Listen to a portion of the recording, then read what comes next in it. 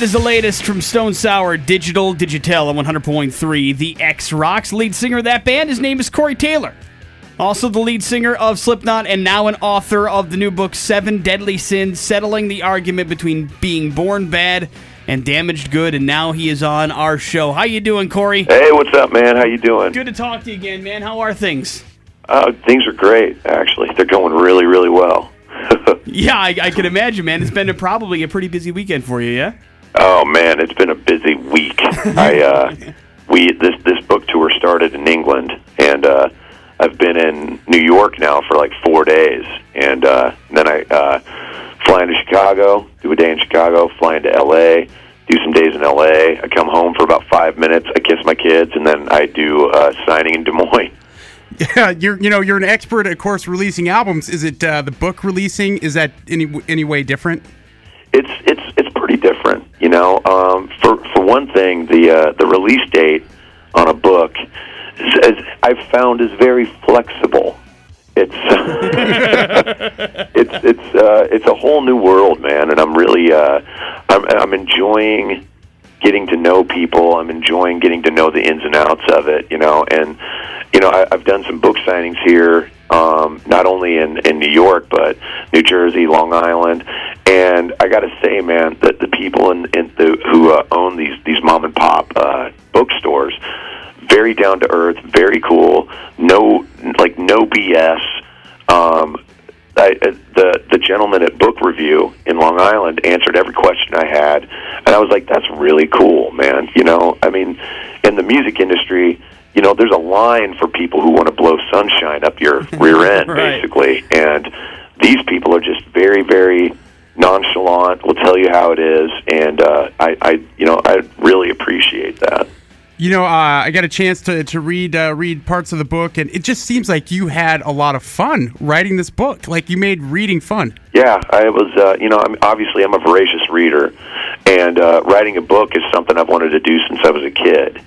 And, being able to put this together and relatively quickly, actually, I'm stoked about the reaction. People are really, really liking it, and I'm getting so many thank yous from people because it's been a long time since they've read a book, apparently, and there are people who can't. They've already read it once, now they're reading it again, and I'm like, whoa, am I like the riff guy? You know, the reading is fundamental guy that used to come to the schools and hand out free books, and is that what I'm doing? Well, it's a different demographic, man. Not a lot of metal fans are sitting down to War and Peace. You know what I mean? So it's good. Well, hey, that's their loss. Yeah, but hey. At the end of the day, I can only hope that they're getting into stuff like Fear and Loathing. You know, indeed, man. And you know, that's another thing about the book. You know, I guess it probably would have been a little bit easier to go full blown autobiography on everybody, but this being your first book, you went a little bit different. Why take the 7 Deadly Sins angle? Well, basically, on one hand, I didn't want to write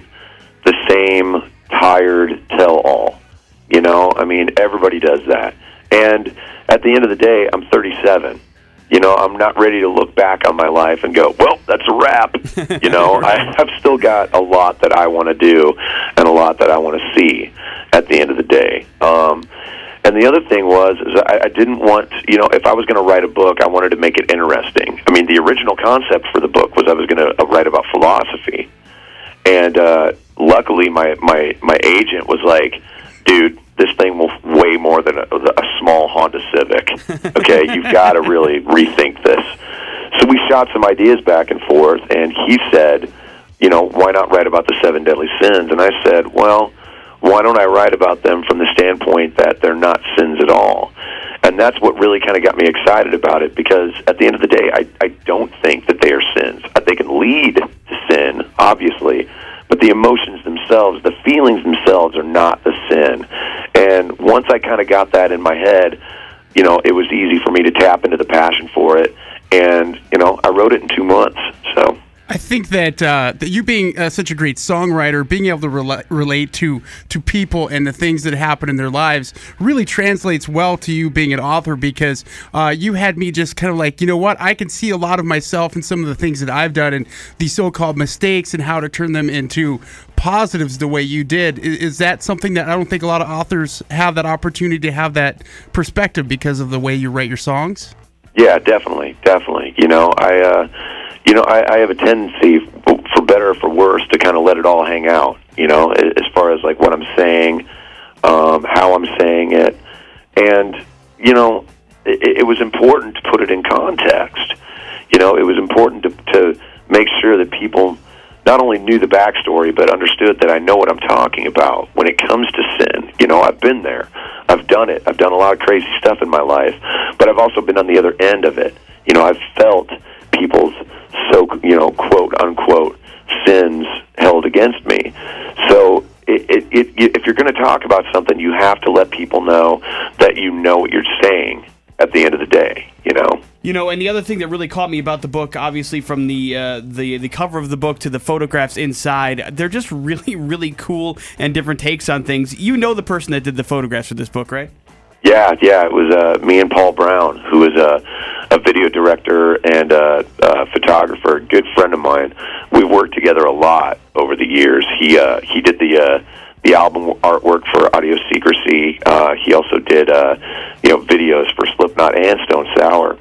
And we sat down and we kind of came up with the concept, and I kept everything very in-house, man. I had friends of mine from Des Moines, do the art dressing and whatnot.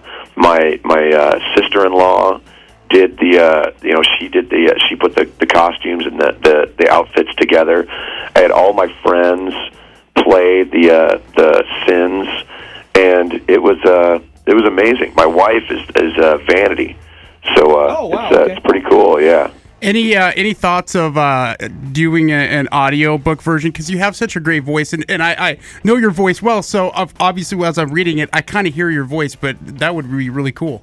Yeah, it's funny you say that, because originally the publishing company wasn't interested. They were like, you know what, these books don't do well on audio.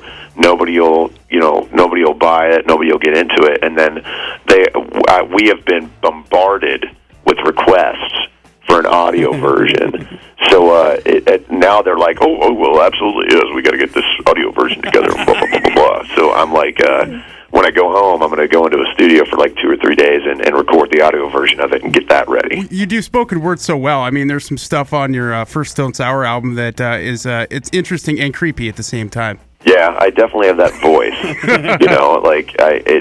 Kids either fall asleep to it or people get very uncomfortable listening to it. It's very, awesome. Very strange. The Slipknot question, I think, has been asked to death. I think we all kind of know where you are, but I wanted to ask just at least a different angle on it. You're coming off the European tour. Was it at least nice to be back in a room with those guys for a couple weeks and kind of be back together again for a little while?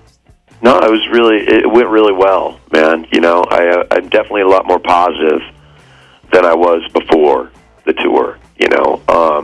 Am I ready to run right into a studio? Not yet. Let's take some baby steps and see what happens. But am I open to doing another tour? Absolutely. We've actually talked about doing a tour in the States, and maybe next year sometime, and just kind of taking it to the American fans as well. So yeah, man. I mean, it felt really good, especially the last show that was in Nebworth. There was a 2 minutes of silence at 2 p.m.